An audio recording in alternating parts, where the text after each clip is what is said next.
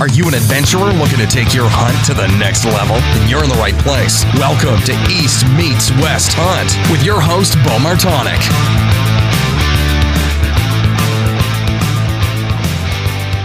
Hey everyone, thanks for bearing with me here over the last couple weeks. I apologize for not being able to get a podcast out as I've been hunting in Colorado. I just got home.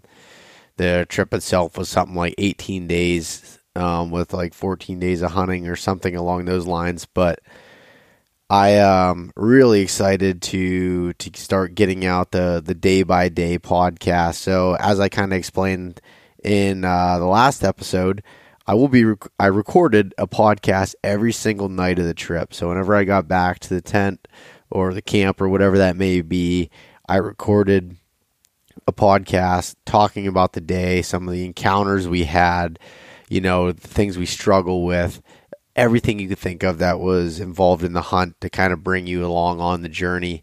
And it's a trial thing for me. I'm looking at doing some daily hunt updates from whitetail season coming up here, but I can't wait to hear some feedback on it, and I'm really excited for myself to relive it as I sit here and edit these podcasts, but also for you to kind of come along on the journey and see how that went. So there should be, I think it's somewhere between 12 and 13 episodes that are going to roll out. The only one I couldn't record at the end of the night was the last night of the trip, or I guess the day before we packed out. I got really sick and wasn't able to talk. Actually, my throat was kind of swollen and I didn't really have a voice. I'm just kind of getting it back now, and I've been home for 3 or 4 days. So it's I'm like I said, I'm really excited to get those podcasts out. And I'm not going to get into some details of the trip here in the intro. Going to kind of let that unfold through the podcast as it releases. So that'll be coming out on Monday, and I think it's going to be something that you guys like. But also to kind of give you a little bit of heads up here, what's going to be coming from East Meets West here in the near future. Whitetail season here in Pennsylvania is about to open up, and I've kind of changed gears a little bit here. If you listen to some of my earlier podcasts, I talked about a job situation where I was going to be losing my job, and that's coming to fruition now, and I will not be working any longer for the company that I had been as an environmental and safety engineer. So I work down in the Pittsburgh area, but luckily enough, I was able to pick up a job back home to help, obviously fund a lot of these adventures and everything else that I'm doing. So I will be moving back to northern Pennsylvania, back kind of where I feel like I belong in the Appalachian Mountain region. Gets me a little bit closer to be able to do some of the hunts that I like to do. And I haven't really dug into a lot of detail on hunting mountain bucks, but that's kind of my bread and butter. So that's perfect for me to be right back there. I won't have a 3-hour drive on the weekend, driving through the night to get to these spots to essentially hunt for, one day.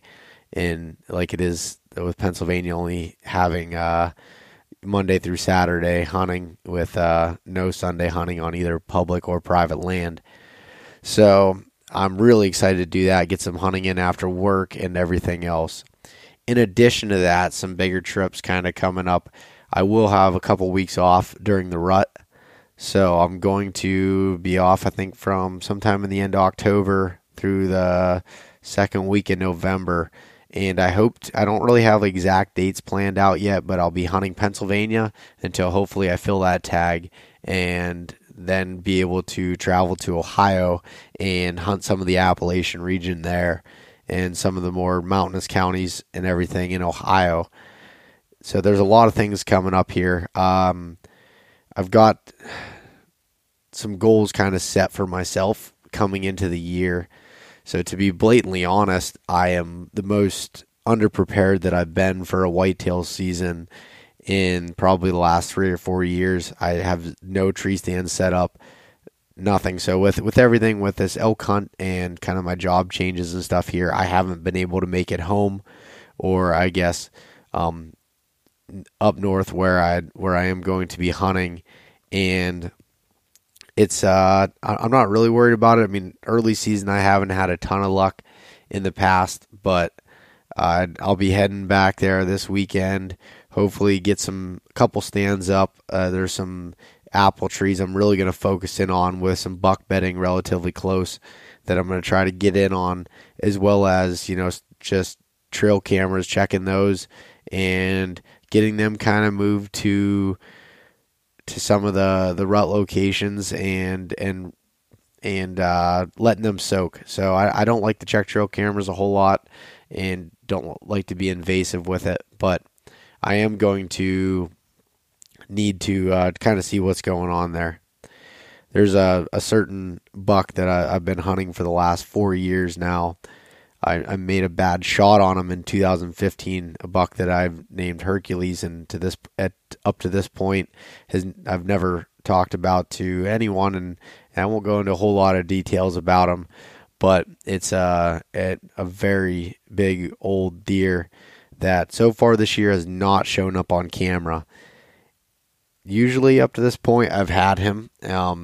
Usually late summer he comes in and I'll get him on some trails, but I have not picked him up yet. So it's a little bit, unnerving, but either way, I'm not extremely worried about it. But we'll see kind of what happens with the story with myself and Hercules there. So I'll definitely go into a little more of that story in a later podcast here. But otherwise, as far as my goals go, it's going to be the same as last year's and the year before, is attempting to kill mature deer, whether that's on public, private land, or whatever, in Pennsylvania and Ohio. So that's kind of what I'm looking at here, and that could mean that sometimes in Pennsylvania that could be a 120-inch 8-point, or hopefully it's Hercules, who's quite a bit bigger. But either way, I'm really excited and to get back in the Appalachian region, hunt some of those mountain bucks, and really get back into it. So there's a lot of things coming from that side of things. Going to try to get some content out, talking to some guys that are hunting in these type of regions and showing the opportunities that are possible to anyone to hunt, maybe a little bit closer to home if you can't get the time to go out west or whatever else that may be. So really excited to get into that. So with that being said, kind of changing gears a little bit, Rut Stash, the hashtag Rut Stash shirts are live. They are in stock and shipping now. Been really happy with how these things turned out. They're next level shirts, so they're 50% polyester, 25% rayon, 25% cotton blend. So the tri-blend, very soft, have a little bit of moisture wicking capabilities, but for the most part, it's a lifestyle shirt that is definitely going to grab some attention. So hoping to have a little bit more along the lines of the Rut Stash, and doing sort of a contest here coming up that's, I think, will interest some of you that have been following along with it. With that being said, one last thing, and I just kind of want to get some more feedback from everyone. What do you guys want to hear going forward here? There's some things I want to do based off the Colorado trip from a gear perspective, a gear breakdown, kind of talking a little bit about some of the stuff, what worked, what didn't. And I'm not really sure if now is the right time to do that, or if I'm going to wait till after the whitetail season to kind of recap on some of that stuff. But either way, I want to hear what you guys are looking to hear about when it comes to adventure hunting, the gear aspect, the planning, whitetails, whatever it is. I want to hear about it and see what we can talk about going forward here on the podcast.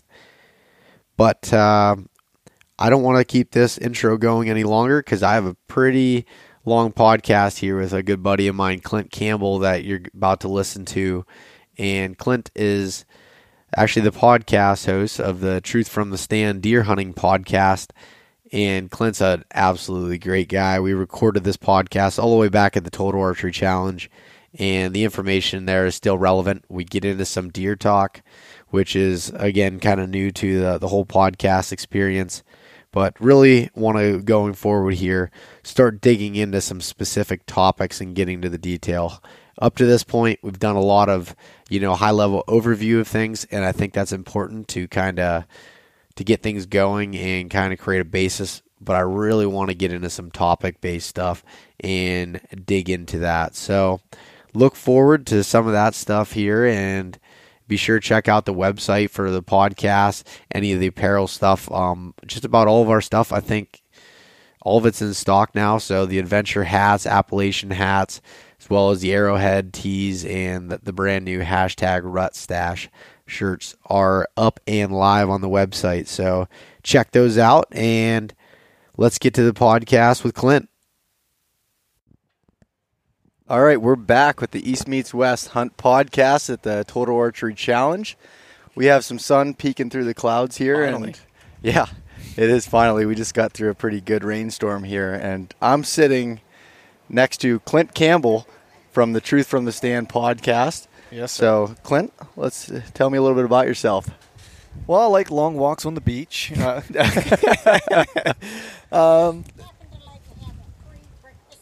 I'm okay. I don't need a free breakfast right now. I'm good, thank you. No, I'm good. I'm really good. Thank you very much. No, I understand. I appreciate it, but I'm good without a free breakfast sandwich right now. We should totally keep that. Oh, we are keeping Oh, yeah. that. Yeah. So anyone out there that needs a free breakfast sandwich, if you are in need, Seven Springs might have your hookup. Head over to the grill, and if you go anytime after 5 o'clock p.m., you will get a free sandwich. Oh, that was great. Yeah, that was awesome. Anyways, so anyway, back to hunting. So for me, it's like I didn't get into archery until later. I grew up in farm country, hunting heritage. PA, as you're from Pennsylvania. Hunting's a big deal around here. You kind of grow up; it's a birthright. As you get close to that 12th birthday, it's something you look forward to, especially if you're a dude. It's like you're going to go out with your uncles, your grandfather, and your cousins and stuff like that. It's a big deal. So that was kind of what I grew up in, and it wasn't until I think I was 29 maybe 30. My wife and I had moved back from Orlando. We had lived in Orlando, and I went on a spring or a fall turkey hunt, and went with my father-in-law and some of his buddies, and we had some drinks the night before, and I might have been a little worse for wear the next morning, and I may or may not have found a soft piece of moss to pass out on in the turkey woods that day. I woke up, and just so happened to be some deer that I was watching, and it was during the rut, of course, or pre-rut rather, yeah. And they're chasing each other, and I'd always heard about it, but I'd never seen like rut activity before, and so I had seen that, and I had not ever known really deer movement and activity outside of being scared and running during rifle season. So that was the first time I had really seen like natural deer activity to a degree, right? And I was just like, that's amazing, And so from that point forward, I was like, I gotta be a part of that, And so from that moment, I was like, all right, what do I got to do to start bow hunting? And so I picked up a bow, I started shooting. And my first year that I went out, I shot used a recurve, because I'm a all or nothing kind of guy. So I was like, if I'm going to do this, I'm going to go all in, which I quickly learned was maybe a bad choice. So it wasn't one of the things you wanted, a full send right off the bat. Right. Yeah, exactly. So I then, moved to a compound, of course, and then been hunting ever since, with, archery hunting or whatever. And so then I kind of grew from there, and that was on a family farm. And then, one of the things that really piques my interest is, just in general in life, I like challenges, so I like to try to find new challenges and meet them, regardless of what they are. Sometimes they're business endeavor challenges. Sometimes they're, academic challenges, learning something new, And then sometimes it's physical challenges, right? And for me, hunting kind of gives me the academic and the physical challenges at the same time, especially, as when you're traveling to different places to hunt and you're encountering new terrain, you're encountering new habitat, you're encountering new hunting culture that can be part of that challenge as well, because you're trying to figure out how these folks hunt. Is it going to be conducive to how you like to hunt, or do you have to adapt based on what people are going to do around you? So it wasn't long that I started archery hunting that I kind of started looking for opportunities to start to extend archery beyond just like the places that I knew, So then I started looking for more public land to hunt, so that was one of the things I started, searching for. And then it was starting to go to Ohio and going to some new states and stuff like that. And then, so that's been something that I've done for like the past couple years. Last year was a brutal hunt, and we can talk about that more in depth as a segment, I guess. But that was a tough hunt. I've had some success out there, and then last year was also another step, in challenging myself in going out and doing a western hunt and doing an elk hunt. It was an elk, mule deer, and whitetail combo tag, but really focusing on elk and mule deer. And that was 2 weeks DIY with a couple buddies, all public land and BLM land. For 2 weeks, though. For 2 weeks. That's nice. And it was a good group of guys that we went with. We brought meat back. We had a couple great encounters, a couple opportunities. I was at full draw on a couple different animals. So it was awesome, and it was just one of those things where you go out and you rough it. It's hard.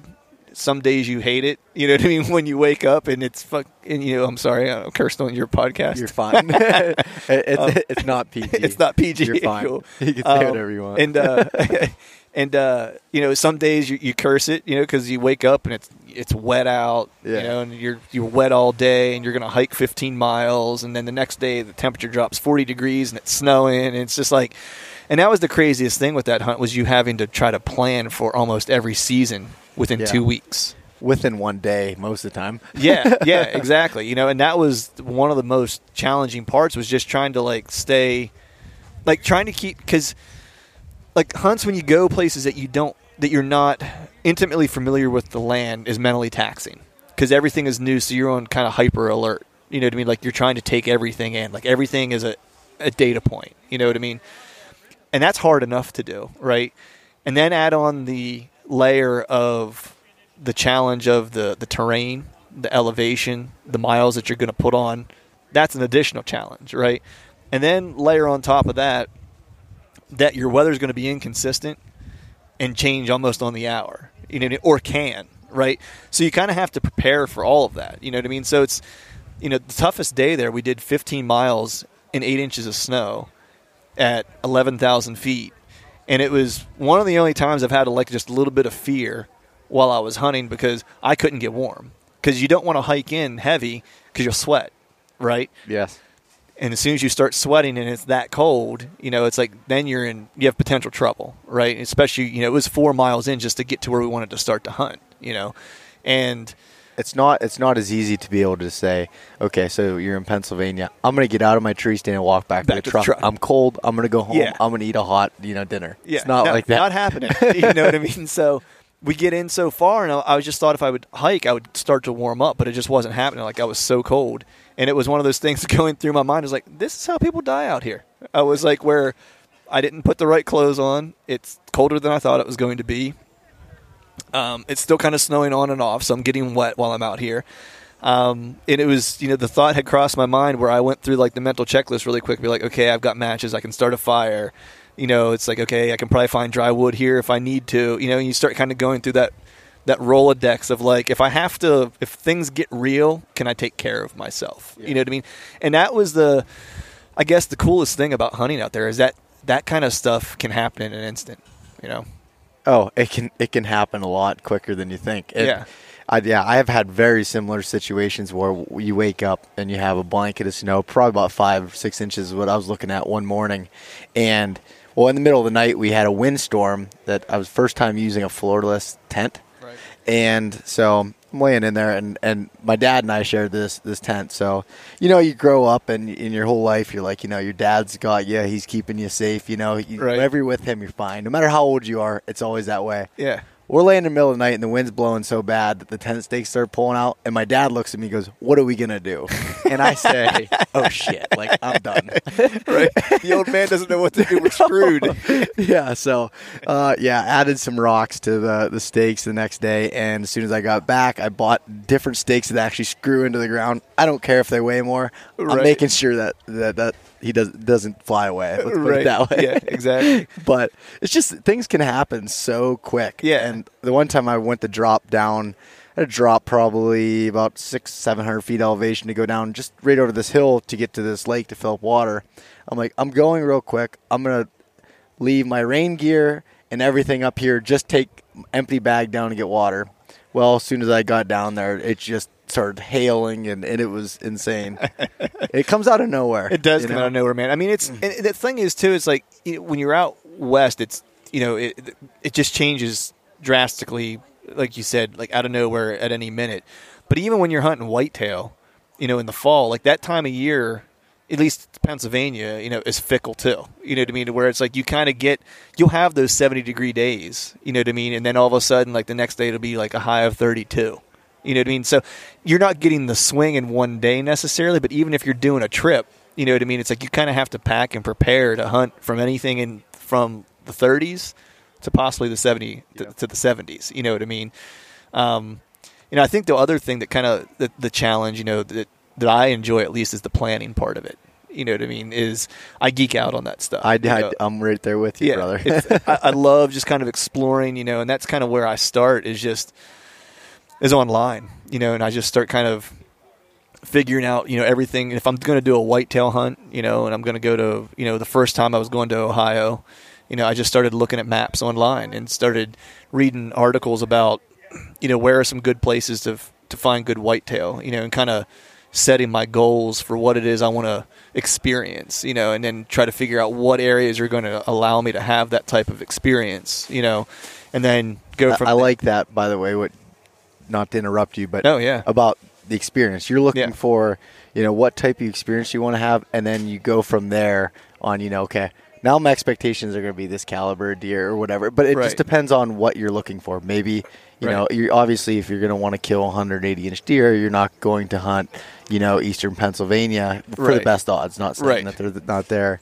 But if you want, a different experience, say in hunting suburban deer, maybe you want to hunt, around Philly or Pittsburgh or somewhere. Yep. But yeah, no, that's 100% right, man. I mean, I always try to frame my adventures in terms of experience, and not so much in terms of the kill per se, right? Because as hunters, we lose more than we win, right? So if you're basing your experience and the value of the experience based on the harvest, you're fighting a losing battle most of the time. You're going to walk away disappointed. And my goal when I go to do these things is not is as much to harvest an animal as it is to learn something about myself and grow a little bit as a person.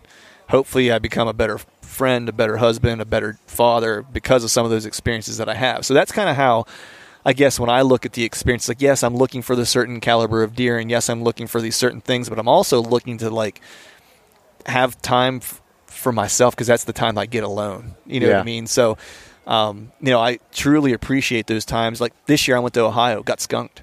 I saw 3 bucks in 9 days. I hunted from dark to dark for 9 days. And this is in southern Ohio, down where you get into some West Virginia style mountains and stuff like that. So it was people. Yeah. So it was brutal terrain. I saw 3 deer in 9 days, all bucks, just no shooters.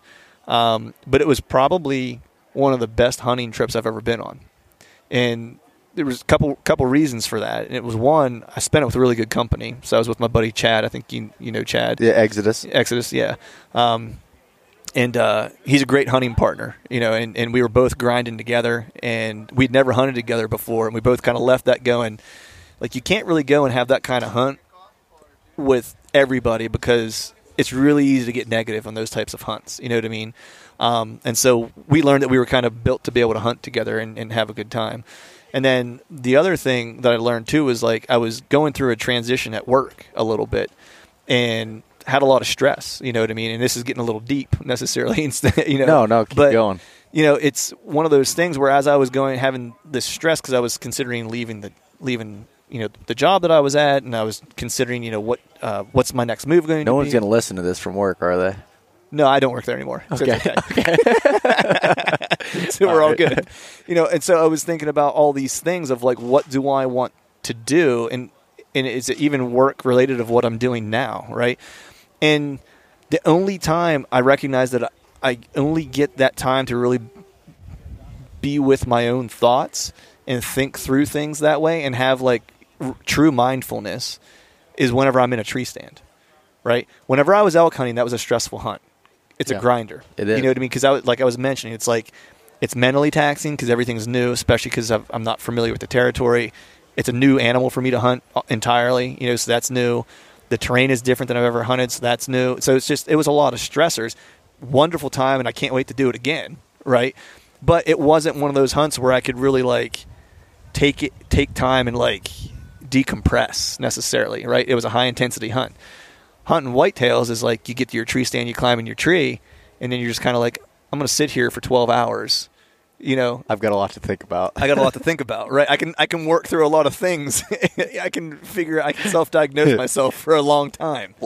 Laugh, cry, everything all in the same time. Everything all in the same 12 hours. Yeah, that's what I mean. And so, honestly, it was like the first time that I had really recognized that that's what that opportunity was. And so I did a lot of thinking, and in that time, I kind of figured out what some of the next things I wanted to do, not just hunting-wise, but like in life, what I wanted to do. And it's weird because, people will ask me, why I hunt, and that's a really hard question to answer. I don't know that I have the answer yet for myself. I think I'm getting closer to it, because I think it's ever evolving type of thing. But what I learned this past year is one of the biggest reasons that I hunt is because it allows me to find a place to go to that is a place that doesn't judge, that allows you to have moments of weakness and be okay, and that the wilderness is unforgiving and will bitch slap you to correct you. You know what I mean? And I think all three of those things are valuable. And so whenever I look for an experience, I'm not just looking for what animal I want to chase or harvest or caliber. That of course goes into the criteria, but I'm also looking for is like what's going to teach me more about myself that I haven't uncovered yet. Yeah. It's funny, a buddy of mine and I, we were working out together the other day, and he's heading to Montana. I'm heading to Colorado this year, and we were doing these hill sprints after we went through a workout, and the whole time he'd go up, he'd complain or something, or I'd complain. We kept saying, the mountain doesn't give a shit. Like, because it doesn't, Totally. It does not care. It will. And that was the one thing. It was the guy I used to work for, and I know this isn't necessarily hunting related, but it is to a degree, because when I did decide to finally leave his company, he asked me out to have drinks. He wanted to talk to me a little bit. And so we went out and we started talking. He started really asking me about hunting, which was kind of interesting, right? Because that was what he wanted to know about me, was more about like why I hunt and all these things. And what I had explained to him was I was like that, when you come into an office, no matter where you work, just working your normal 9 to 5, or like there's all these judgments before you even get there, right? And there's all these expectations that people have of like who you should be, what you should be, And when you go to the timber, just like you said it, what I told him was that when you go there, it doesn't care if you're black, white, Chinese, male, female, strong, weak, vegan, not vegan, keto in my case, Yeah. It doesn't care. It will provide you the same opportunity to survive or perish all the same. I was like, it's the great equalizer. I was like, and that's for me why I like to run to it. And that's why I find that I feel the most at home there, is because I know that anything that I'm going to achieve or become is going to be through my own efforts. And that to me is like when I start talking about like I'm starting to figure out why I hunt. It's of course, it fits into my healthy lifestyle and how I like to eat and all those things. And of course I like the act of studying the animals that I hunt and, being part of their environment and taking part of their home, but there's that other emotional, side of it for me that is becoming more and more important, I think, as I get older. And as I recognize the value that it has for that too. So I like what you said there was you're like, I don't know how to answer why I hunt because it's always evolving. Yeah. And what reminds me of myself and what you said there is I had never really felt like I had an extreme emotional attachment to it when I was younger. When you were a kid, you know, you just did it because that's what you did. And I knew that I got the meat from it and everything. But after I got older and really started hunting and really started thinking, and as my brain evolved too, and became more cultured to different environments out of my small town mind, and got put in different places, I really started thinking about more of it. And I still, and to this day, I think even more and more, about how much it helps me in other portions of life. Oh man. So, because like you said, no one, when you go out there, there's no one, you don't have to worry about anyone judging you on that. But what you're holding yourself up to is your own accountability on everything, and you're going to fail. There's no doubt about that. Like you're going to fail, and you always try to have a good attitude and not fail. I mean, I always try to go in with a positive mindset, but you learn so much from that, from elk hunting for 2 years, and I don't want to make it sound like it's really that terrible, but beating my body up, my mind up. I mean, there's times where I was just like broken down mentally and physically, and I'm just sitting in like this meadow, like all by myself. There's no sounds, there's no lights, there's no cell phone service, and it's just me. And you're just like, what am I doing? Like, holy cow. Yeah. This sucks. Yeah. But exactly. Once you get that's what teaches you to get past the moments, because life isn't always, diamonds and roses. It's not. So those help you push through that and get better. And I'm still evolving on that side of things. This will be my 3rd year elk hunting, and I'm going to get it done this year. I mean, there's no doubt. But especially with your mustache, but you take that thing along. The rut stash it's kind of 365 now. Yeah. So you brought the rut stash into Summer Velvet, into Velvet Fest. Yeah. You got your velvet. That's what it is. You grew your velvet out, dude. No, I just had a really trashy beard, so I decided I'd shave that and leave even a trashier mustache. Nice. But yeah, you're right, man. It's ever evolving, and you mentioned something there that I think of often too. It's like I didn't have, like you said, that emotional connection when I was a kid. I just knew that it was something I wanted to do, and my dad did it, and it was just, like I said, like I've said before, it was a birthright. I had no choice as to whether or not I was going to become a hunter. It was in the stars from the moment that I was kind of born, right, because of the family that I grew up in.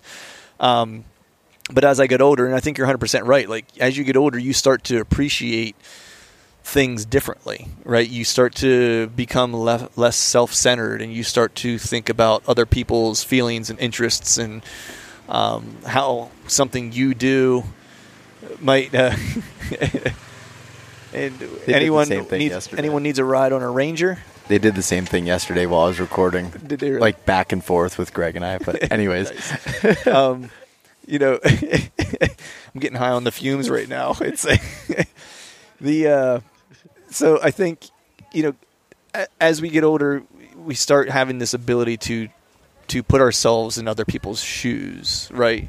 And I think it's the same thing for the outdoors and hunting. It's like we can start to now put ourselves in the place of the wilderness and of the animals that inhabit it, and start to think about their perspective of the world that's going on around them that they have zero control over, right? And that's where important topics like conservation really kind of come into play, because we have to have that ability to think that way, to be the stewards we need to be for them, right? And to me, that's just an evolution of a person, right? I think if you don't start to get to that point where you start to care more about other things than yourself, then I don't necessarily wouldn't want to be friends with that person, right? I know those people exist, right? And we all know them, right? Yeah. But it's I think that's a really sad place to be, because now it's like as I get older, it's like I find way more enjoyment. Like turkey season is a good example. I took a buddy hunting for the first time ever turkey hunting this year. Yeah. And I didn't turkey hunt one day for myself. Like I didn't carry a gun one day during the season this year. I took my daughter and I took a person who's never hunted before. And my goal was just to have them have hopefully an interesting experience, to help give them an appreciation for hunting and hunters, especially my friend who's not a hunter. Yeah, I think you were telling me on the phone about that experience, getting ready for him to go out. So yeah, it was cool. It was cool, man, because he'd never hunted before. He grew up in a non-hunting family, and he never thought, it wasn't that he didn't want to hunt. He just never thought he would ever get the opportunity to do it because he didn't know that he would ever have anyone to show him how. And so it was really interesting to watch just him like light up with that experience, right? Because it was brand new. How you and I seek something new maybe in going to hunt elk, right? Because we grew up in Pennsylvania. We've hunted a whitetail all of our life. I want something new that's going to make me light up like a Christmas tree again and kind of invigorate, or re-stir up those feelings of why I love doing why I love hunting. And for him, it was like watching that birth happen like in that moment, right? It was like, I'm watching him like he's, hearing a turkey gobble, and it's like, holy smokes. And then a fox came up like near us, like 20 yards away, and like had no clue that we were there and was kind of like poking around. And he's never seen wildlife like that wasn't contained somewhere other than like birds, and maybe you saw something driving down the road. But like, that's a different experience being part of their world as opposed to like a passerby. You know what I mean? Being engulfed in it rather than, like you said, just seeing it from afar through a glass, window. Right, exactly. So, for him, he's all in. Like, he would like to get into a tree stand with me this year. Not necessarily archery hunt, because he knows that that's he feels like that's a leap, and I give him credit for recognizing that. Like, he's like, I don't want to jump into something that I might not be ready to, like, do.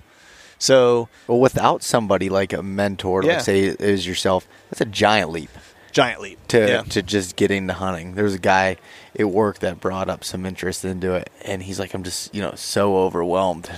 And I told him, I said, anything you want with it, I can help teach you with it. If you're determined and want to do it, we'll go through the steps. But it's just it's scary if you don't have a family that you grew up in hunting. It's tough to jump ship and get on board with it. People who do it that don't grow up in a hunting family, I have a lot of respect for, because that takes some initiative. Oh yeah, because you have to seek it out. It's like, because I ask myself sometimes, it's like, if I didn't grow up in a hunting family, would I have ever hunted? You know what I mean? Because I have a lot of motivation now to go hunt and stuff like that because it's what I like to do. But I also had a really easy entry point for it, right? I would like to think that I would, but I don't know that I don't know 100% that I would say that I would, because that's a tough. I'm not a super. Of course, I have a podcast and stuff, so people think that I'm super outgoing. You know what I mean? Because I talk in front of people often, but I'm not a super outgoing guy by nature. You know what I mean? So I'm pretty reserved and pretty kind of laid back. I'm more the quiet person in the corner type of approach. Type of thing. But when you get a microphone in front of you, you just karaoke, right? I just karaoke. Yeah, I just go with it. Exactly. But yeah, so it was really cool. It was really cool to see that, man, and I'm looking forward to taking him goose hunting this year. So the next hunt for him officially is going to be a goose hunt this winter, which will be super cool. Awesome. But, yeah. Well, that's pretty cool. So he's slowly going through the steps to. We got a license sale. We're helping run a hunter recruitment. Yes. So that's the goal, right? That's the goal. So. That's the goal. Greg and I, when I had Greg Litzinger on the podcast here, him and I really dug into it. What can we do personally to bring more hunters into it? And it was a really good conversation on it, and I think that's something that we need to do, because license sales, there's no doubt it's down. Yeah. As much as we like to say, our hunting spots are better, we have them to ourselves. That's not always the case. Here we go. Got our Ranger back. Yep, we got some. If you hear some motor in the background, that's the Ranger running. Right. So. Food court's closed. No more free. You missed the free breakfast sandwiches, guys. Hunter recruitment is. I just wrote an article. Hopefully, it'll be in a magazine coming up soon. Like, hopefully, a magazine picks it up. But otherwise, I'll put it on the blog. But it's kind of talking through helping kind of bring hunters into the fold and. How important hunter recruitment is. I look at hunter recruitment, actually, I was thinking about the one day, I was like, I almost think about it in the sense of like, to make it simpler, because if people think that it's just like hard to find like the right person to take, right, you could use your hunting skills, right, to pinpoint that person. I was like, finding a person to take hunting that might be ripe for a hunter to be recruited is the same way you would maybe find and pattern a deer, right? So that's kind of how I started thinking about it. Yeah, I've never thought of it that way. Right. I was like, because at first it's like you're really looking for an age class, an age structure, right? I was like, because youth hunting, while is important, it's an important long-term strategy for hunter recruitment, but it doesn't really do anything for us in the short term because they can't drive themselves anywhere. They can't purchase guns. They can't purchase bows, arrows. They don't have a job. They can't drive themselves to hunting ground to hunt and stuff like that. So that's really a long-term strategy to enhance or support us long-term. But in the here and now, it's like we're really looking for someone who's in their mid-20s to like mid to later 30s who has the means to get involved immediately, right? So that's the age structure that you're looking for, right? And the next thing is like you want to start looking at behavior and start patterning. Right, so if you find a deer that's the right age structure, so now you've got some trail cameras on him, you maybe scouted, you maybe seen him from the stand, right? And you're now starting to piece together the puzzle pieces of who is that person, right, or who is that deer, right? That'll help you kill him. Same thing with finding a hunter to recruit. It's like, all right, now that I know what age structure I'm looking for, what behaviors are going to make up the right person, right? And so you start thinking about what are some things that would be a mainstream things that could easily funnel into hunting, right? So it's the locavore movement, right? People wanting to eat local. It's the health movement of people wanting to eat clean, healthy proteins, right? It's the idea of things needing to be, grain-free, gluten-free, et cetera, right? There's also the thing that people are into, which is, the experience of new food. So foodies, right? That's a trend.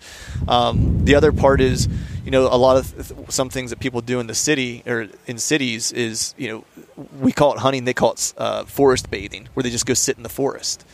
Right. So it's like if you start to look for these things, these are behaviors or patterns in people you can start to identify and say, like, look, they're the right age structure. They like to eat clean, healthy proteins. They enjoy the outdoors would be another one, right? Like they like to hike, camp, mountain bike, whatever the case might be. And then you say, oh, and they lead a clean, healthy lifestyle, right? It's like, well, that person, the only thing that they're not doing as part of that is carrying a bow into the woods. Yeah.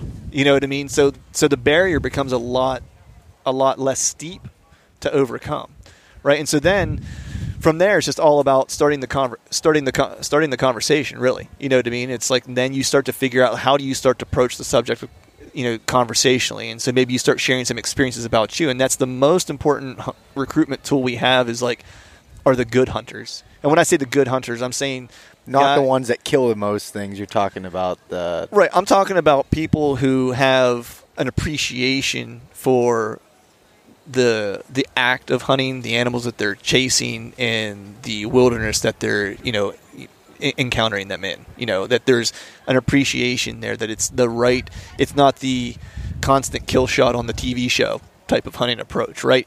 It's the process. If you can get someone to buy into the process of the hunt, you'll create a hunter for life. If you've only enticed them with the 5 seconds of exhilaration at the end of the hunt, you're never going to create a hunter long term. You're going to create someone who goes and sits in a tree stand for an hour, doesn't see anything, doesn't get to release an arrow, and then thinks hunting sucks. And that doesn't do anything for us, So I look at it, when you start thinking about hunter recruitment, I look at it in terms of patterning a deer. If I were going to pattern a deer, quote unquote, like a hunter being the what's deer. your success rate if it comes to like deer hunting versus? I'm 100% right now. Oh, yeah, there we go. So I've tried it one time and it's worked. So I'm making it sound like it's easy, right? And it's not. I understand it's hard because, I had the perfect person whose personality is just right. Like it's a buddy of mine. His name's Trevor. He's just a super good dude, and he's almost up for anything. To try like any new experience. And he's a really easygoing guy to talk to. And he has no ego. Like he's self-confident enough that he's not offended if someone wants to try to help him do something. Because that's the other part that you have to battle, right? Because like you ask someone who's 37 years old, like, hey, I could teach you how to hunt. And it's like, I don't need your help. You get a little bit of that defensiveness, right? So that's why I suggest you just kind of mine with like, conversation about hunting just to kind of gauge, and when they start to show interest, and then share your harvest with them. Like that's the big thing, man. Like you create hunters through their stomachs. You know what I mean? It's like share that protein with them and teach them, give them recipes of how to prepare it and stuff like that, and just get them engaged in the sustenance that it provides and how awesome that is. And then say, because that's really what did it for my buddy Trevor, because I was sharing game meat with him, and he was asking what a wild turkey tastes like, and I said, I don't know, why don't I take you and just kill your own? Nice. That's an awesome way of thinking about it, and helps you. So I hope you wrote this all down in the article. Is that what your article is about? It's in the article. I didn't go all into the. This is a one-off for the East Meets West, was the patterning piece of it. I actually thought of it. It was in the article, then got to edit it out. But okay. So this is a bonus. This is a bonus. Okay. Yeah, I gotcha. So, anyways, let's change gears a little bit. Sure. So, you're into whitetail hunting. Your podcast is, for the most part, about whitetails, correct? Yep, whitetails, and then sprinkle in a little bit of Western whenever you get toward elk season, essentially. Yeah. You know what I mean? Yeah. So, what I wanted to get into with you is I think a couple years ago you said the first time you went to Ohio? Yeah, it was 3 years ago, I guess it'll be. Okay, so Ohio is quite a bit different, or at least where you were at in Ohio is a lot bit different terrain than what you're used to in eastern Pennsylvania and western Pennsylvania, correct? Yeah, just a little bit. Explain a little bit about that. It's kind of more of the terrain I'm used to personally. Yeah. But I love hearing when people, go into that, especially head first like you did. Right, yeah. So, hunting the eastern part of PA, of course, it's a lot of low-lying areas, because you're pretty close to sea level in that area. And so heading to, let me back up, I guess, for a second. And then growing up where I grew up in PA, like I'd mentioned, was farmland. But there were some mountains there, but I wouldn't say it's mountainous, right? There's a lot of ridges, I would call them, right? And so headed out to Ohio, the first time I went out, we were really kind of, I went and kind of outlined what I was looking for, the type of hunt I wanted to have and stuff like that, and to kind of pinpoint some places where I thought, the caliber of deer and the caliber of hunt I wanted to have ultimately where this place would be able to provide. And I was really looking at, places to get away from people, and the first thing you kind of think of is, you got to go where people aren't willing to go. And where are they not usually willing to go? Mountains, right? And climb terrain, right? So agriculture. Right, yeah. So I actually went the opposite way of ag. Where there was ag, I drove the opposite way of that. And then was on basically a river bottom that had steep sides on either side. And I was like, this is the steepest place I can find. And so I think this is a good place to start, right? So that was really kind of my mindset going in. Now, before I got there, I wasn't quite sure how much I was getting myself into, in terms of like the terrain and stuff like that. And you wouldn't think just from PA to Ohio that it's that much different, but it's like a different world in some regards. You know what I mean? The understory there was insane. Just the amount of brush and briar that you had to crawl through, even in a piece of timber that was like quote unquote open by the standards of that area, were not open by the standards that I have encountered in Pennsylvania in most areas. You know what I mean? It was a pretty nasty climb, a lot of deadfall. But the hunting there was awesome, and what I was really looking for, I didn't have a lot of intel about the place. I got to speed scout it, one September afternoon. I went out and spent from sun up to sundown scouting this piece. And I kind of earmarked a couple places on the GPS. And, one thing I think I did right on that hunt was I didn't lock into a plan early necessarily. I left myself a little bit of flexibility. I knew roughly where I was going to go, and then whenever I got there the first day of the hunt, I basically scouted my way in and looked for hot sign, And I basically, followed a Dan Enfalt method where I really kind of worked that 3/4 of the way up the side of a mountain, to where, I was going to likely get, if I were going to see deer, I would likely see bucks, because hopefully they would be cruising that top third to hopefully scent check the logging road that was below that you had to cross, right? That was a bench that was below us, right, or below my stand. So that was really kind of my game plan. And then once I got in there, I found a couple, newly opened scrapes. I saw some relatively fresh rubs, and I was like, okay, I think I'm in the right place. Now the climb up was not nice. No, especially not right after you wake up in the morning. And Yeah. It was a straight up climb, a bunch of deadfall, greenbriers, belly crawling with a stand on my back. Because I like to hunt mobile, so I take all my stuff in with me, and then it comes out with me when I come out. So it was not a fun climb. This past year was even tougher of a hunt, as we were more into just really gnarly West Virginia style mountains with the same level of like understory that like literally I was bushwhacking my way through. I didn't take a machete. All I had was I had a wicked handsaw. Yeah. And I was literally bushwhacking with a wicked handsaw, like which you really wish you had a machete, But I was making do because I just didn't even think about it. Like it didn't even dawn on me that I should take something like that. But it was, Chad warned me. He's like, "It's going to be nasty." I was like, "Oh, it'll be all right." Yeah, I'll be fine. I'll be fine. Yeah, I'm a man. Yeah. No, I totally could have used a machete. Yeah. It's like I was in trouble. So what made you change places from the first year to the second?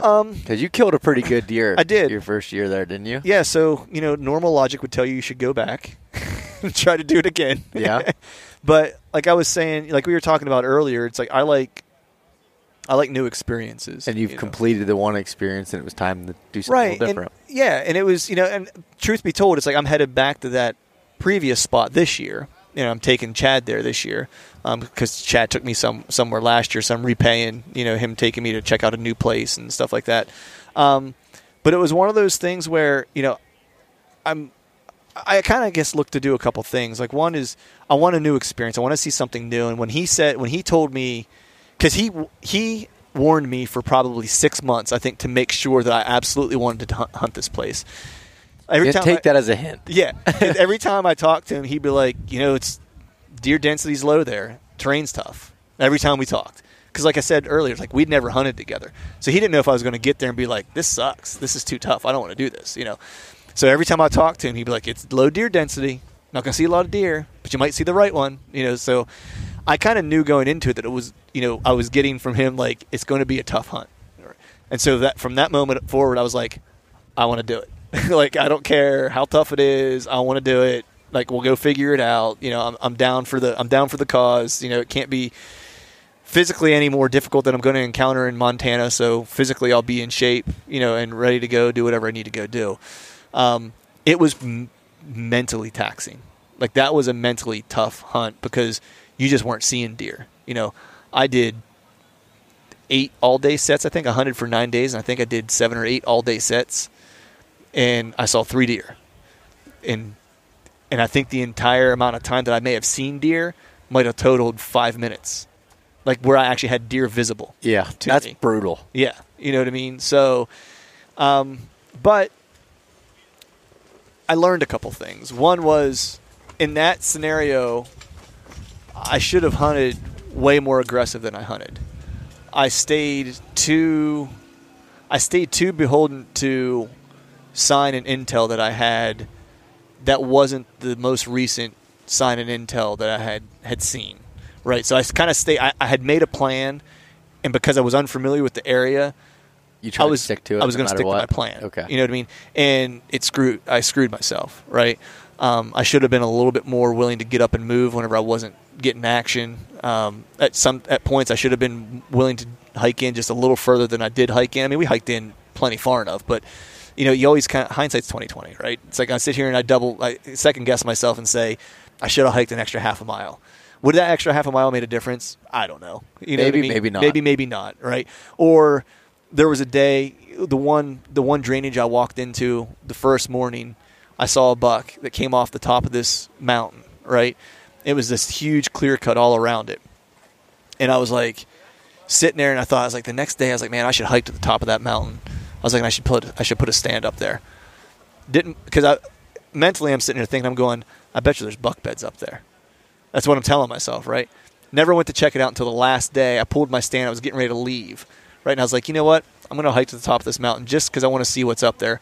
Took my stand down, threw it at the bottom of the tree, hiked to the top of the mountain, found 3 buck beds. Oh, yeah. Isn't that a kicker? So it was one of those things where I knew in the moment that I should have been more aggressive, but I was just reluctant to blow up my plan because we had good deer on camera at these specific locations that I thought I should get a shot at if I just put in my time. And it just didn't work out, man. And those areas are tough to hunt, man. There's no ag. It's all clear cut. It's basically your food source for the most part. There's not any ag close by. Yeah, they feed on the browse. Yeah, it's all, and they've got more browse and they know what to do with. Was there oak trees down there, any acorns? It was, yes, but it wasn't polluted. I guess I'll put it that way. Okay. And by that point, this was the second week in November, so at that point, most of the easy to access, drop is long gone, essentially. You would have had to do a lot more, messing around in the area, looking to find those little pockets that may have had, some left at that point. Exactly. And Chad had a pretty good beat on things because he's hunted it for a couple years, and so I felt confident in our plan. We just both got smoked, during the whole thing. I mean, it was odd because it was the middle of the rut, and Chad had does 3 different times, I think, a group of does bed within 10 to 20 yards of his stand that he could see, and no bucks checking them out. Wow. 0. So it was just kind of odd. You're like, is it on? Is it off? The typical, with us archery hunters from the 3rd week of October through the 3rd week of November. Is it on? I think it's over. Did I miss it? Is it early? I don't know. Yeah, exactly. It's like, yeah, exactly. But the funny thing is, though, is it happens the same time every year, like clockwork. You know what I mean? It's just whether or not it's visible or not is a different story. Does it happen at night? Sometimes it does. You know what I mean? Like the real peak. I completely agree with that. You know what I mean? Where it goes off. And it's the same thing, when you're talking about, when you're talking about the October lull. People think that there's an October lull, and it's like, well, no. Like, I don't think there really is. Like, the deer still have to do deer things during that time, right? It's like they didn't just stop living. They still have to eat. They still have to get water if oh no, it's October 5th. I better go into hiding. Right? Yeah. No. Exactly. They do that for Pennsylvania gun season, though. I do believe that. So never mind. It's just that they've now experienced some pressure. Their food sources have changed. You know what I mean? So now they're shifting their ranges now to get ready for rut, along with the fact that their food sources have changed and you've introduced human pressure. Right, so it's like, yeah, they're not in those easy-to-find pinch points that you scouted in February and March that didn't matter because you're looking at sign for an entire calendar year, right?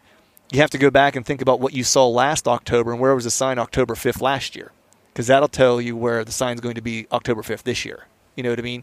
I talked to Zach Fehrenbaugh about this because it dawned on me that deer I killed in Ohio, it was the second week of November. I killed him near scrapes, and he was coming through to check scrapes. I'm dead sure of that. And it was off the beaten path. It was away from where you had seen other scrapes. And I didn't see any historical sign like in that area when I scouted it earlier in the year. I saw it all lower. I saw it all on the bottom of that mountain. And what he and I were talking about was almost like secondary scrape lines. And that secondary scrape lines are really, let's take public land, for example, where you're hunting a piece of public land and say, no one can see me because we're doing a podcast, but I'm using my hands to show a circumference. Greg was way worse, by the way. He was animated. He's throwing his arms up. Yeah. So you're fine. He gave me the thumbs up 5 times when we did one. And I'm like, buddy, no one can see you. Yeah. Okay. But so if you start here and just say the normal public land hunter is going to come into where my hands are, they're going to hike in a half mile in all areas. That's saying imagine it's a circle, right? Using my hands like Greg. And so that's kind of where, your initial deer sign is going to be, right? You're going to see the rubs that are there from where they were removing their velvet, right? Deer communicate all year round. So people that think that deer only open up scrapes whenever it's time for pre-rut, there's a licking branch that gets used on the farm that I hunt that I have a camera near that I see all year round. It doesn't matter what time of year it is, they hit it. You know what I mean?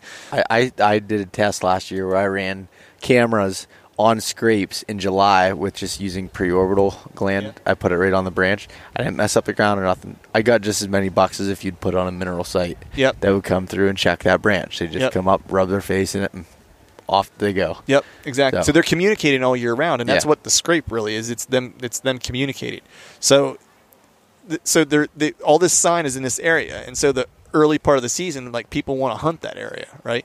Well, what are the deer going to do? They're going to move on. They didn't stop scraping. People were like, oh, scrapes have closed up. They're done scraping. It's like, no, they've just stopped scraping where you're at because deer are still communicating, right? They've just now moved in, and like what you do is like if you're still working off that circle concept, if you just start to move in past that half mile or whatever that is where that first set of sign is, continue to move in, like you're going to find your secondary scrape line and secondary sign, and that. For anyone who's listening out there, it's we are currently holding onto the table to keep the wind from blowing it away. We have storms coming in and out the whole time. But we're holding strong. Everyone else is packing up their boosts, but we're gonna hold out. Oh, watch out! Oh, yeah. We just lost the tent. Just flipped over on top of Tim. The tent just flipped over on our buddy Tim, and he can't stop it. It's blowing at him. Should we help him? No.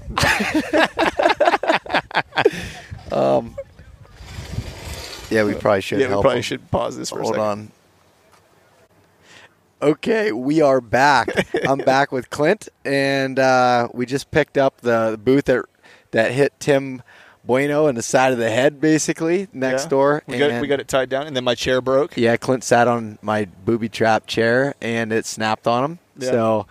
Yeah, that's where we're at. We're having a great podcast. We just need the guys to start up the arrow saw again. Yeah, exactly. And rip through it, see what happens. Yeah. But anyways.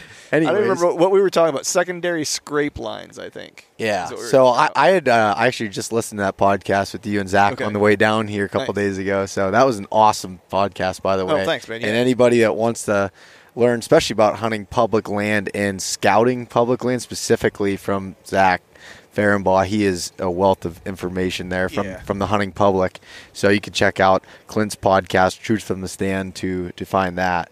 But yeah, that was extremely good information on that. It was one of those things where it was crazy because he started mentioning it, and it's one of those things that you see, but you don't really think about. Like you see and you might hunt it, but you don't put it in your mental Rolodex as like something to like actively pursue. You know what I mean? And that was the thing I think that caught me off guard when he and I were talking, because where I was like, that makes total sense. It's like that's why whenever I'm scouting later in the year, I'm walking into a tree stand, it's like all of a sudden the scrape shows up like a mile into the timber that was never there before. You know what I mean? It's like, well, yeah, because all the pressures pushed them there, you know, and they didn't stop scraping. They stopped doing it where people were, you know? So, I mean, that's one of the, as you mentioned, that was one of the things I picked up in talking with, you know, Greg, just kind of reminding me. And that was something that I kind of used whenever I was on that hunt in Ohio. You know, and that was something, honestly, that I didn't use this past year in Ohio. You know, I used it the year before. This year, if I would have been smart, I would have used that information and pushed further and been a little bit more aggressive. Because they're big proponents of hunting aggressive. Like, they don't mind, you know, Zach will say he doesn't mind bumping deer. You know, no, he doesn't want to bump deer necessarily. And that's something that I think me, as he was saying it, I was just like, man, I just have a hard time coming to grips with that, of that being okay. Mm-hmm. You know what I mean? But I get what he's saying, because he's like, that's the best information you'll get. If you find where a buck is bedded and you bump him by accident, he was like, you just now figured out, like, that's the best intel you'll ever get. Like, you know what that deer is doing. You know exactly what he was doing there. Yeah, you know. And I think he made a good point, and I kind of believe this too. As I've gotten older, I've started believing it more. You know, years ago, I probably would have believed it less. But I don't think deer are as fragile as we think they are in terms of their tolerance for pressure. I think that they tolerate more pressure than we think that they do. So I think if you bump a buck out of his bed today, doesn't mean he's not going to bed there 2 days from now or 3 days from now or whatever. I think it depends on what type of bump he got. You know what I mean? Yeah. You know, because I know that he does a lot of wind bumping where it's like they don't ever see you. They just catch a whiff of you and they blow out, and they'll use that for access. Wind bump deer, get into their tree stand, and then wait. You know? Yeah, and there was a couple points on there that I wanted to bring up that Zach was talking about specifically. Is I agree with blowing them out, not intentionally, but if you do, right, from moving in too close, I agree with that, because The time I've last couple of years I've really struggled with it though, because I was hunting a specific deer and I really was so worried. It got in my head. I didn't want to mess it up. But at this point it's going on a few years and I got to do something. Right. But no, I agree with that. And the other thing, as far as wind bumping does is something that I've done where in the big woods, I mean, there's doe bedding areas, but there's not too many that are specific. They move around quite a bit. But there's this one area of blowdowns that I can think specifically that the doe were in there. They're bedding. There's beds all over in there. So I knew they were there a lot of times. I'll go in there in the morning and usually blow out a few of them, and I'll climb up a tree right there because at some point a buck is going to come through there. With the low deer density, these bucks are spread out and they'll come for a long ways to find does. So they'll come down and they'll check that area. You might only have one chance at it because you blew it out, or you may have more. Right. But still, usually you have one really solid chance at it. But when you blow those does out, they'll still come looking. Right. And you should be okay with it, Yeah. Now that was I learned a ton. I mean, that's one of the things why I love doing podcasts, man. Is like I get to talk to guys like you and guys like Zach and whomever that we get to talk to, and I just learn a ton from those guys. The other thing that I took away, I've focused more in like the past couple of years of hunting like a specific deer, and it's one of the things that he doesn't do, actually. Yeah. It's like I admire that. Yeah, he'll have a deer in mind that he might want to get after, but if it doesn't work out in the first couple hunts, you know what I mean? It's like he's on to the next area and on to the next deer, and he's like, he's an equal opportunity, killer, essentially, You know what I mean? It's like a deer that comes by that fits the criteria, it's like it's going to get an arrow, you know what I mean? And that's something that I need to focus more on. Now, I think some of the places, like when you hunt Iowa, right, or you hunt, Ohio, or some of those bigger buck states, I think it's easier to take that approach because you have a better chance of seeing another nice deer. Pennsylvania, it's a little bit different, as you know. You know what I mean? It's like there might only be, like, let's just take the family farm that I hunt, like one of the family farms that I hunt some.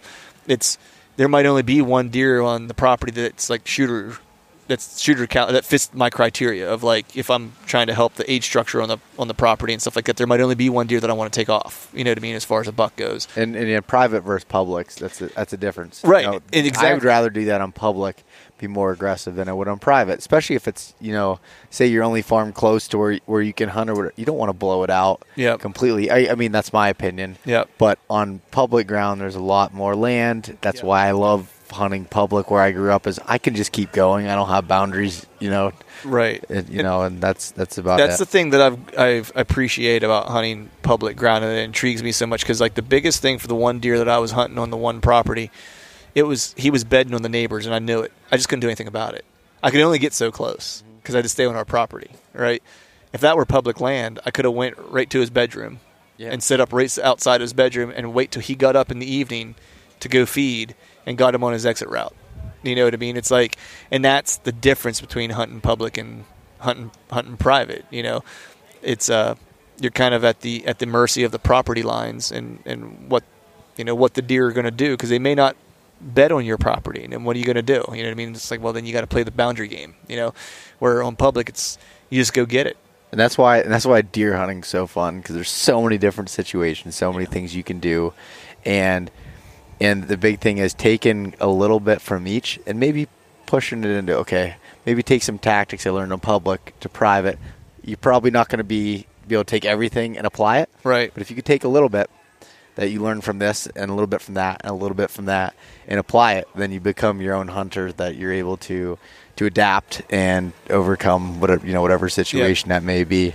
I think hunting public for me, I know for certain that it's made me a better hunter, because I think when you hunt private, and again, I hunt a combination of private and public, so it's not as though I'm demeaning, private land hunting. I think it's great, and if you have the ability to, then hell yeah. Yeah, of course. Do it.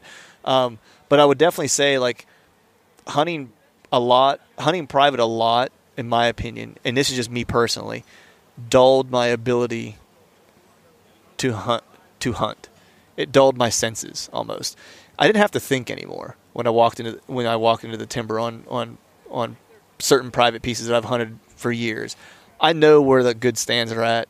I know which stands turn on what time of year. I know if I want to just doe hunt, I know what stand to go sit in to arrow a doe. I could do it almost any evening, you know what I mean, any afternoon that you want to. I know, this is a great morning stand here for early October. I know that this is going to be a great rut stand. Like, you already have, like, the entire property mapped out, you know what I mean? So there's not really any – now you're just waiting to see which deer are going to be around. All right, because there's only so many land features or terrain features. So if you have 3 funnels on your property, well, deer are probably going to use those 3 funnels. Yeah. You know what I mean? If you have a saddle in the middle of a field, chances are they're going to use that as a crossing. You know what I mean? So it's like, so there's things like that you kind of know. You know where all the historical scrapes are at, where the scrape lines open up first. You know what I mean? Stuff like that. So when you get to public, it's you may not always get to hunt the same spot all the time for a couple reasons. One, the deer you're hunting might not be there, or where you saw the sign might not be in the same place you saw sign last year, the hot sign. You know what I mean? So you're constantly having to kind of change your game, which means you have to be attuned to watching for small details. You know what I mean? And that is the difference for me. Like, I became a better hunter when I started paying attention to the details. And I started paying attention to the details when I started spending more time hunting public land. Because the details were going to be critical as to whether or not I was going to see shit yeah. or see nothing. You know what I mean? So that was really, for me, it absolutely made me a better hunter. Yeah, so. No, I completely agree with that. And that's why, I mean, guys like us, guys that want to just challenge ourselves and go to different places. And I struggle sometimes with, sometimes I do want to go to the same places that I know and enjoy it, but it's just the whole adventure aspect of, I don't know what's over there. I don't know what these deer are going to do, but I want to figure it out. Right. Yeah. I'm real bad for, like, especially scouting. I'll be, it's just on the other side of this ridge. Check that out. Walk over there. I wonder what's over there now. You know what I mean? It's like I'm real bad because it's like I almost feel like I don't scout a specific little area. ADD kind of. Yeah, totally, totally, man. I feel like I just don't spend enough time in one area to really learn it because I'm just so interested in what's on the next crest. You know what I mean? That I'm just constantly. But I'll take that, man, because it's like I end up covering more ground. I strike out plenty. Sure, you know what I mean. It's like I'll go sit public ground and not see any deer, but that's part of it. You know what I mean? 100%. That's the name. That's sometimes you got to take your lumps, and hopefully something good comes out of it, and eventually it usually does, or you'll have a light bulb moment where you'll see something and be like, I saw that same kind of or that same type of sign in a similar terrain over here too. It's like I wonder if the deer are using that piece the same as they're using this piece. So you start to piece. But I agree with you. It's like there are some days where I just want the easy hunt. Oh, yeah. You know what I mean? Everybody has that. Where it's and I usually have one stand set up in a place that, I think I might have a good chance still, but that I don't care as much about, that I can just go crawl into a ground blind or climb into a tree stand that I already have pre-set up and just relax. That was actually how I killed my deer last year. Was it really? Yeah, it was PA, hunting on the East Coast. A buddy of mine's family owns a small, 3-acre parcel of land that borders public ground. And I was just having a bad week, and I was like, you know what? I was like, I'm gonna hunt this week. I was like, but I'm not driving back home to the PA farm to hunt because the weather wasn't good, to come back. So I was like, screw it. I'm just gonna go out to my buddy's place and hunt. Easy walk in, hang a stand and hunt. Didn't have anything pre-hung, but it still was an easy walk in, like no big deal. Go out there, I get in the stand, and I set up my stand. It was crooked. It was like the worst hung stand like on the planet. Like it was one of those abnormally hot days, and I'm like a sweaty mess getting into the stand. I'm like, shit's gonna bust me walking in here from like miles away because I smell so bad, right? You're mad at that point, and you're like, why am I doing this? This sucks. Exactly. I'm like, why am I even here? This is stupid. Yeah, I should know better. Exactly. I'm like, I wore too many clothes. Like, this is dumb. So I finally get up in the stand, and I'm pulling my bow up, right? I couldn't get my stand as high as I wanted to get. That was the other thing. So I had to leave one of my sticks at the bottom of the stand, which was no big deal. But still, I'm like, oh, a stick laying down there. It's like probably has my scent on it because I'm all sweaty. Go to pull my bow up. My tow rope gets caught on my quiver and rips all my arrows out of my quiver except for one, which is the one that was like my backup arrow that I didn't want to have to use unless shit got real. Yeah. You know what I mean? It's like, well, shit got real. So I'm in my stand, I knock an arrow, and I'm just like, you got to be kidding me. I was like, this is the worst thing ever. My stand's crooked. I'm all uncomfortable. I was like, I'm not going to see anything anyway. And I'm already telling myself as I'm sitting there, I'm like, it was an evening hunt. I'm like, I'm going to sit here for like a couple hours. I might not even stay till dark. You know what I mean? It's like, I might just blow out of here and just be like, at least I can say I went and hunted today. You know what I mean? And that's something at least. You know what I mean? I'm sitting there. Not seeing any deer, not seeing anything. Finally, a little doe pops out, and I was meat hunting because it's October. I was looking to fill the freezer. Mm-hmm. And so she just stayed. She was about 40 yards away, and I couldn't get a shot because she was behind some junk, and I just couldn't pull one off. So I was like, well, that was probably about it because it's getting on. It's probably 5:30, 5:45, so probably have another 45 minutes of light maybe, 6:30 that time of year, 6 o'clock, something like that. I'm sitting there, and then right before that, a little buck rolls out right in front of me. Comes right in front of my stand. The tree I sat in was pretty good. Like, it was a little assassin's perch. Like, you could not see me in that thing at all. Like, I was completely covered up.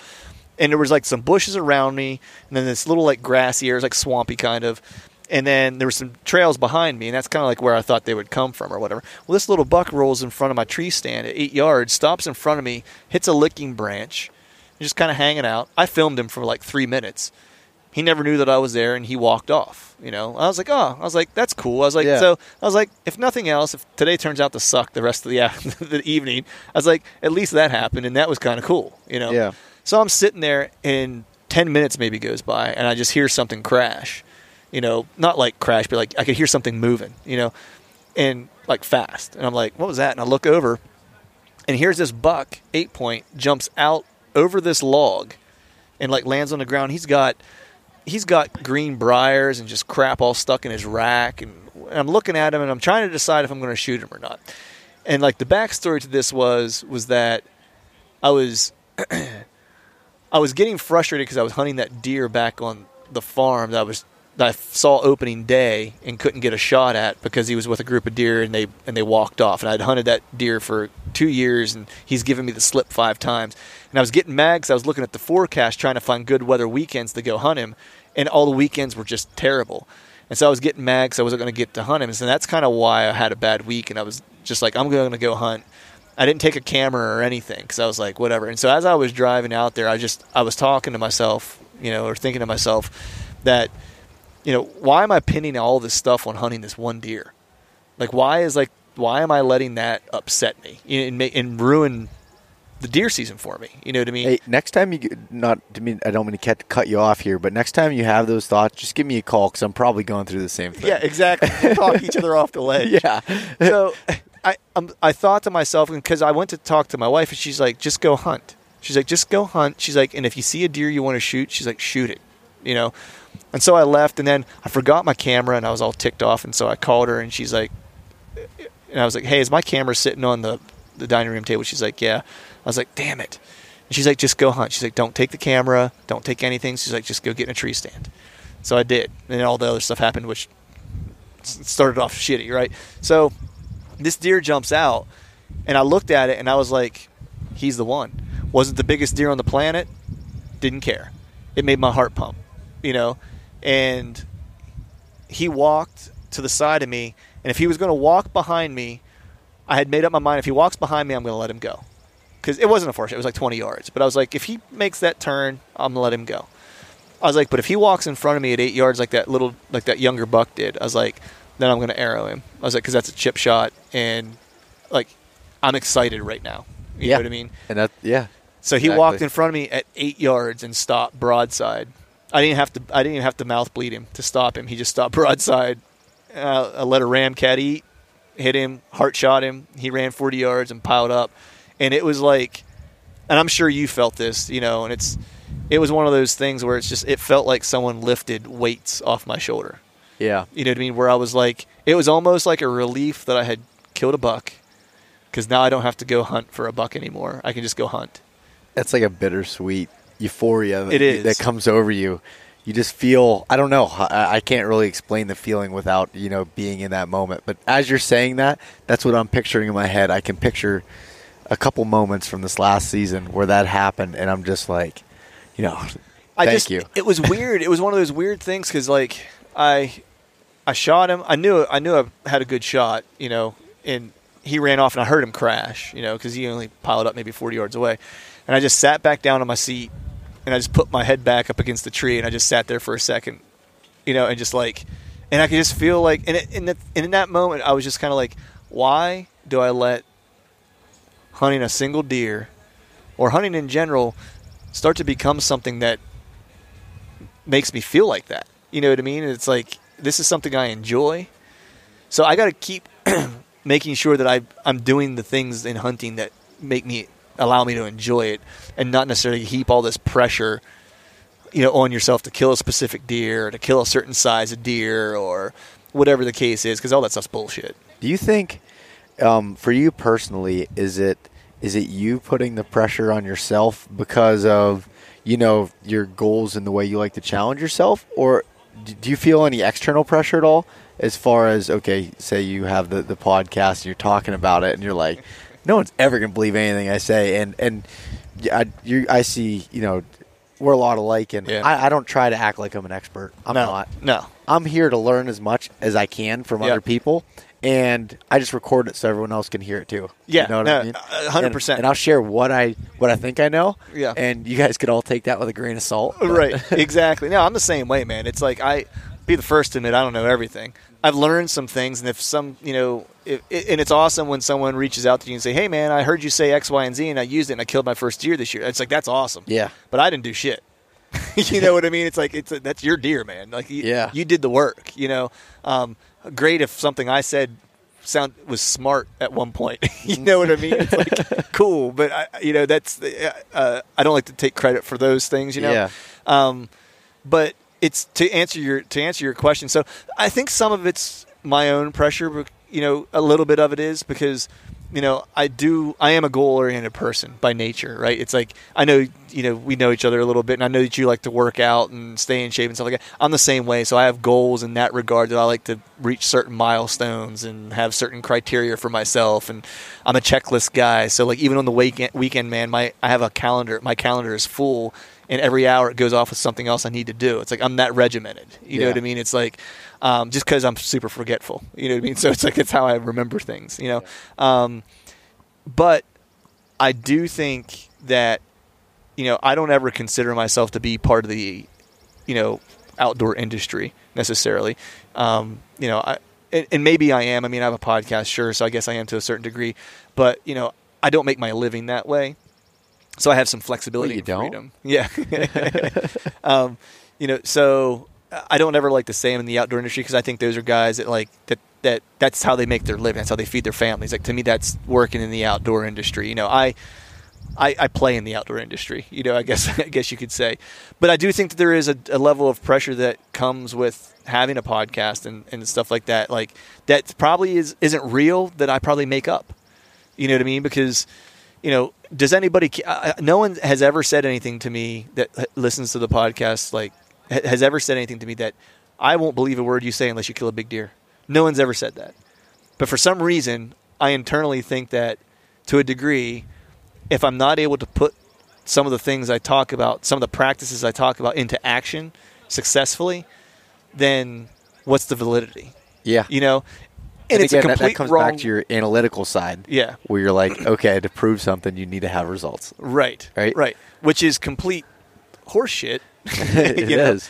The other part of it, too, is that I think that we have, a very interesting time and space with, the advent and the increased use of social media, where I think that there's a lot of false prophets on social media, if that's a fair way to say it without being a jerk. You know what I mean? No comment. Or maybe that was a jerk. I don't know. You know what I mean?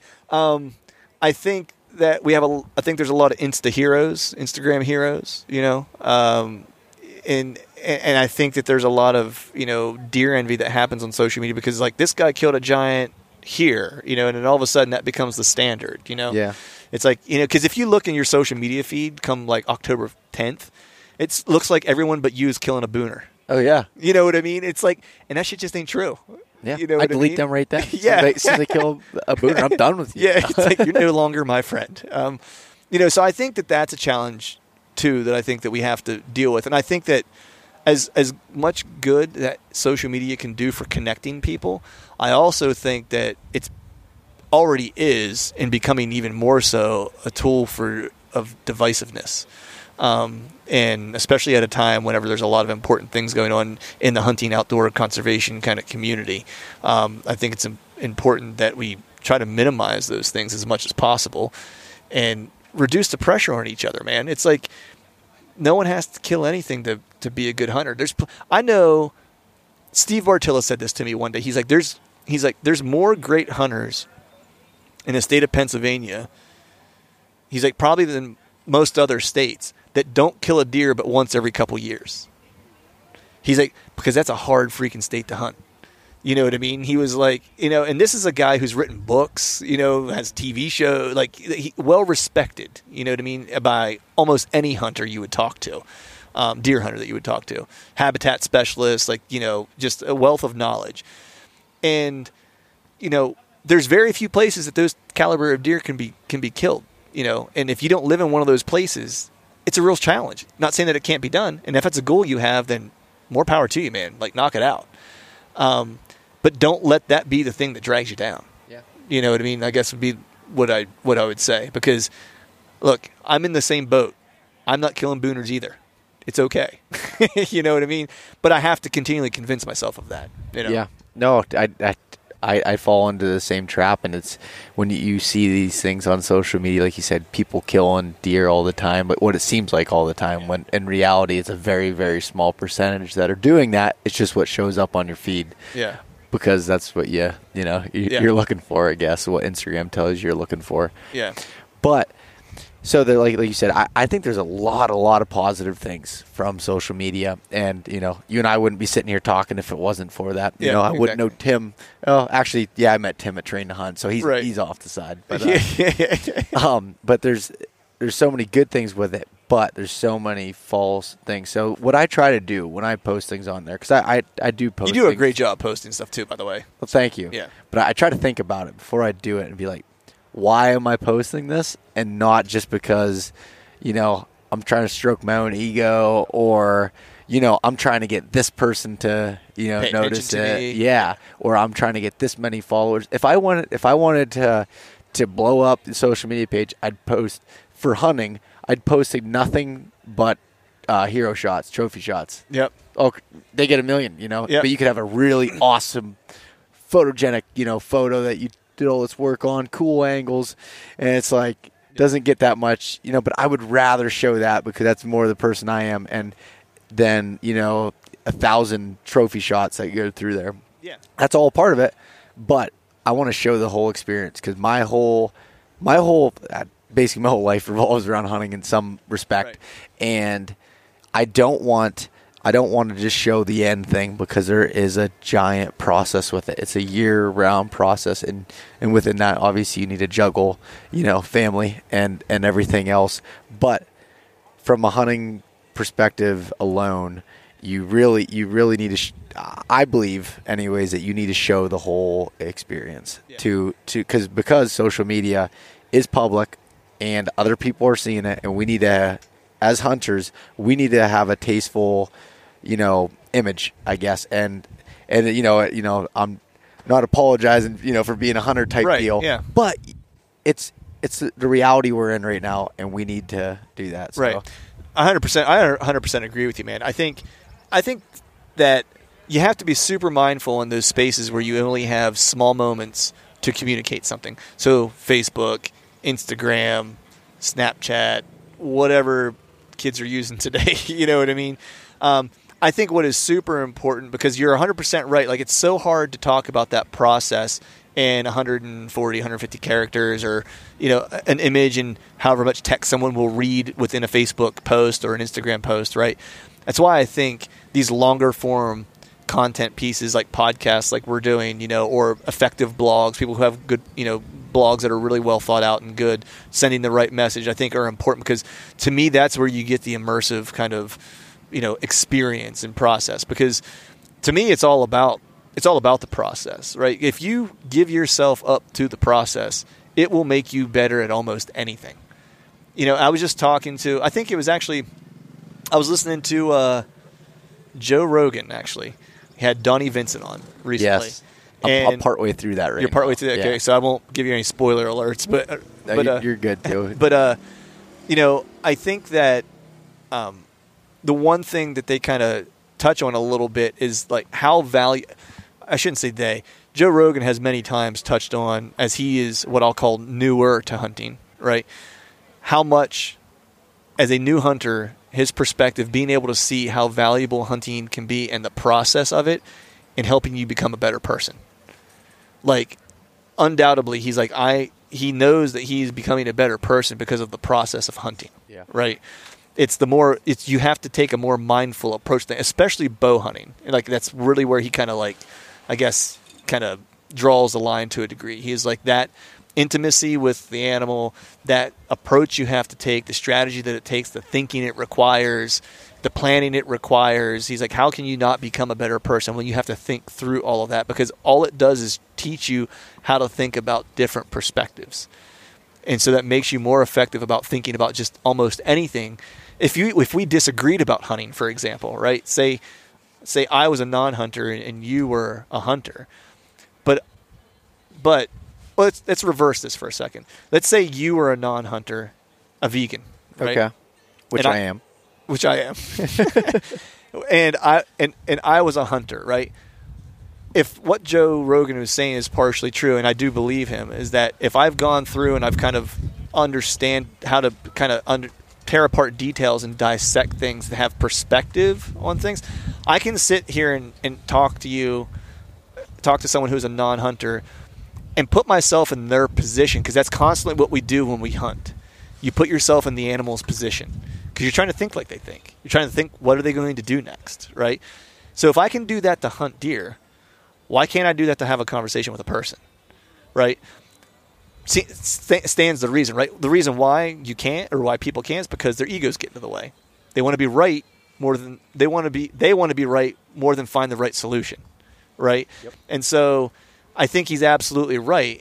And the more people that recognize that, and understand like the tools that hunting are giving them to not just hunt, but to actually be better humans, like that's a powerful thing, And if we can figure out a way as hunters how to package that, and I'll say market it, even though I hate saying that word, You're a marketer, though. I am a marketer by trade, which makes me want to throw myself in front of a train some days, but it's okay.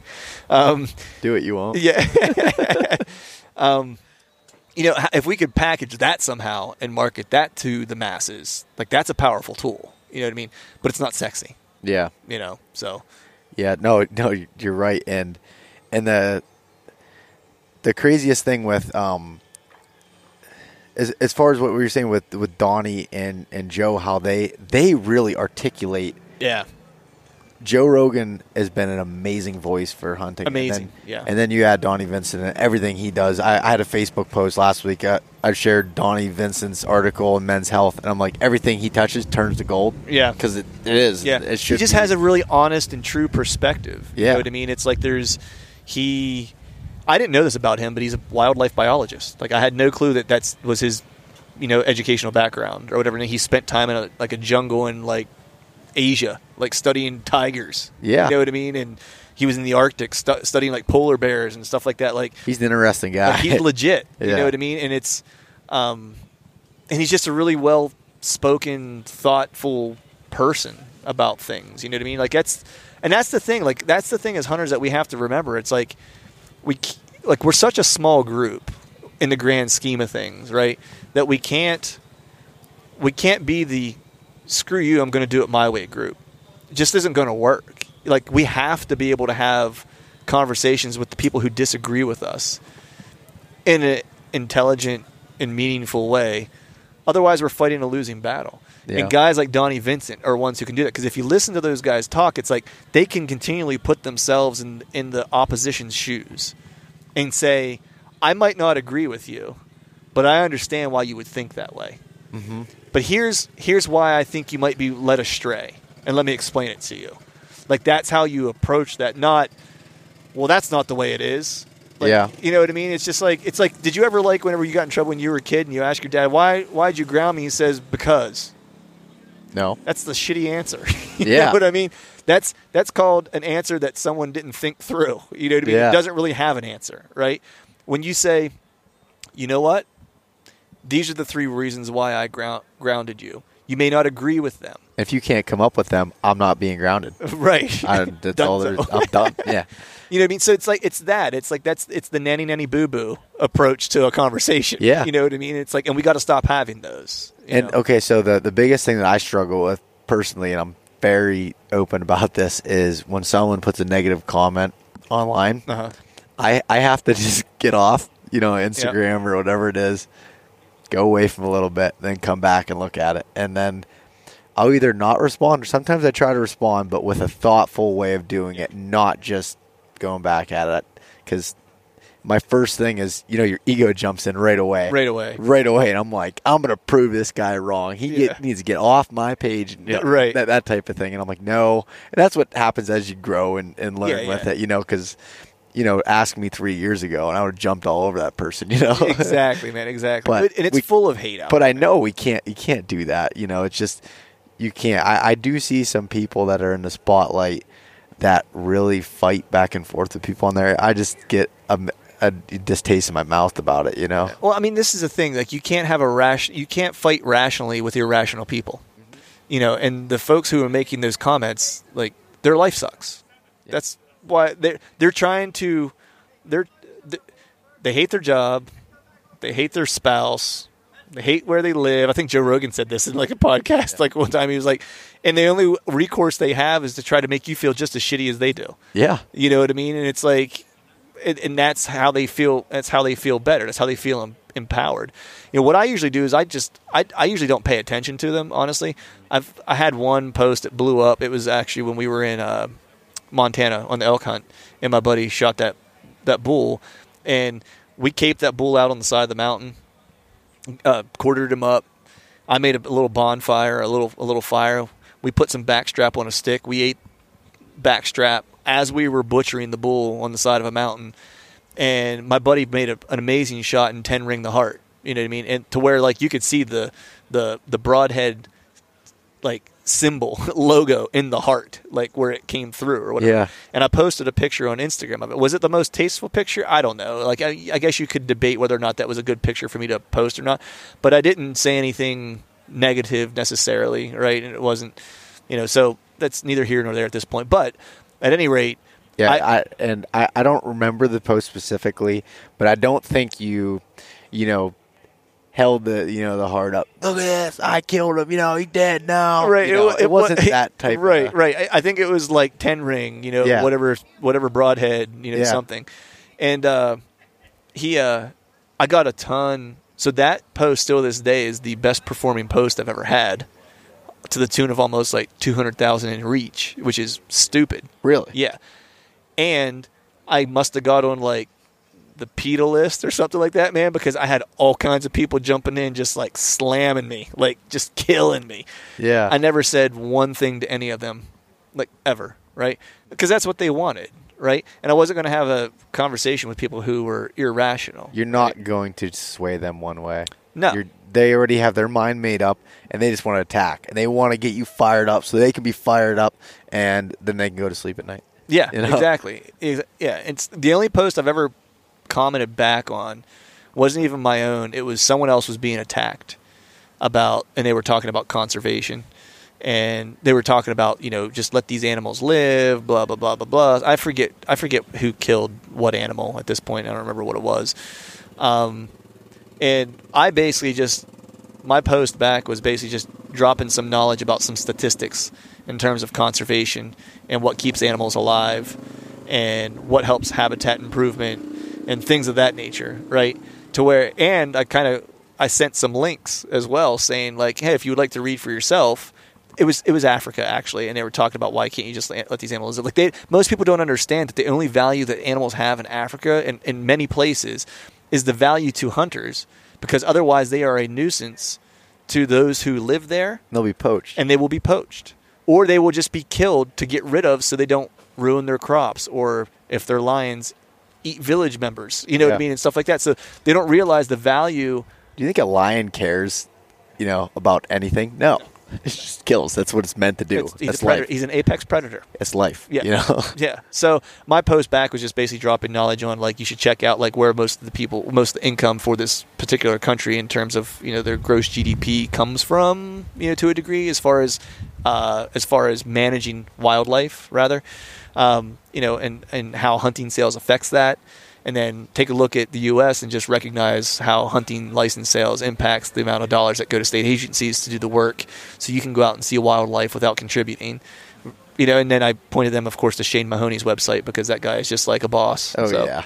Yeah, anything he says, too, I have to listen to. Yeah, yeah, exactly. He's helped me out a lot by listening to him on a few different podcasts. But yeah, for sure. Anyways, well, Clint, we've spent quite a bit of time here going through stuff, but had an awesome conversation. Yeah, dude. I could go probably all night on these different topics, and I'm glad that we went a little bit different route than I thought we were going to. Yeah. And I like it. Yeah. I like that where we went and talked about these things because they need to be talked about. Yeah, for sure. And I hope that helps some people out. But so first of all, is there anything else that you'd like to cover? No, man. I think that's it, man. It's like I look forward to having you on the Truth from the Stand podcast soon, so we can give all those folks out there listening a taste of what East Meets West is doing. Talk a little bit about mountain bucks, maybe. Mountain bucks, that's what I like. Little mountain bucks. We'll probably slip in a little elk hunting too.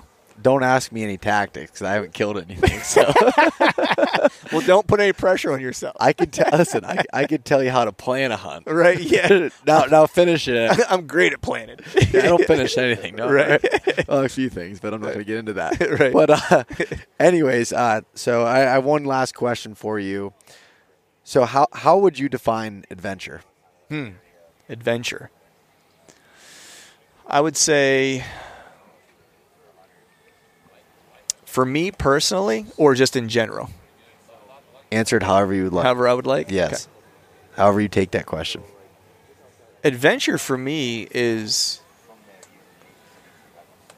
the thing that happens, I think, between my ears that allows me to gain new perspective that I didn't have before.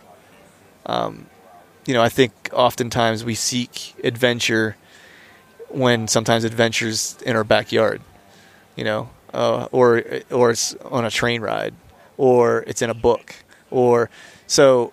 I think for me, as I've gotten older, it's like I've started defining adventure a little bit differently, because I recognize that I have the ability to create the adventure. You know what I mean? Like I don't have to travel thousands of miles to do it. It's fun. I like it. I've done it. I look forward to doing it again, right? But if that's the only way you can find adventure, then you're not having enough of it. Yeah. Man, that was an awesome answer. I like that. No, that's a great way of thinking of it. And yeah, that's awesome. So we'll leave it at that. But what I want to ask is, where can people find a little bit more about you and what you're doing with Truth from the Stand? Sure. So Truth from the Stand, Deer Hunting Podcast is on iTunes, Stitcher, Google Play, anywhere you can find normal podcasts. There's also the truthfromthestand.com blog that I do a little bit of writing there once in a while. It mainly has the podcast on it, so you can go there and listen to it as well, and check out some writings. There's a lot of archived writings on there from years past to check out. Of course, I'm on Facebook and Instagram.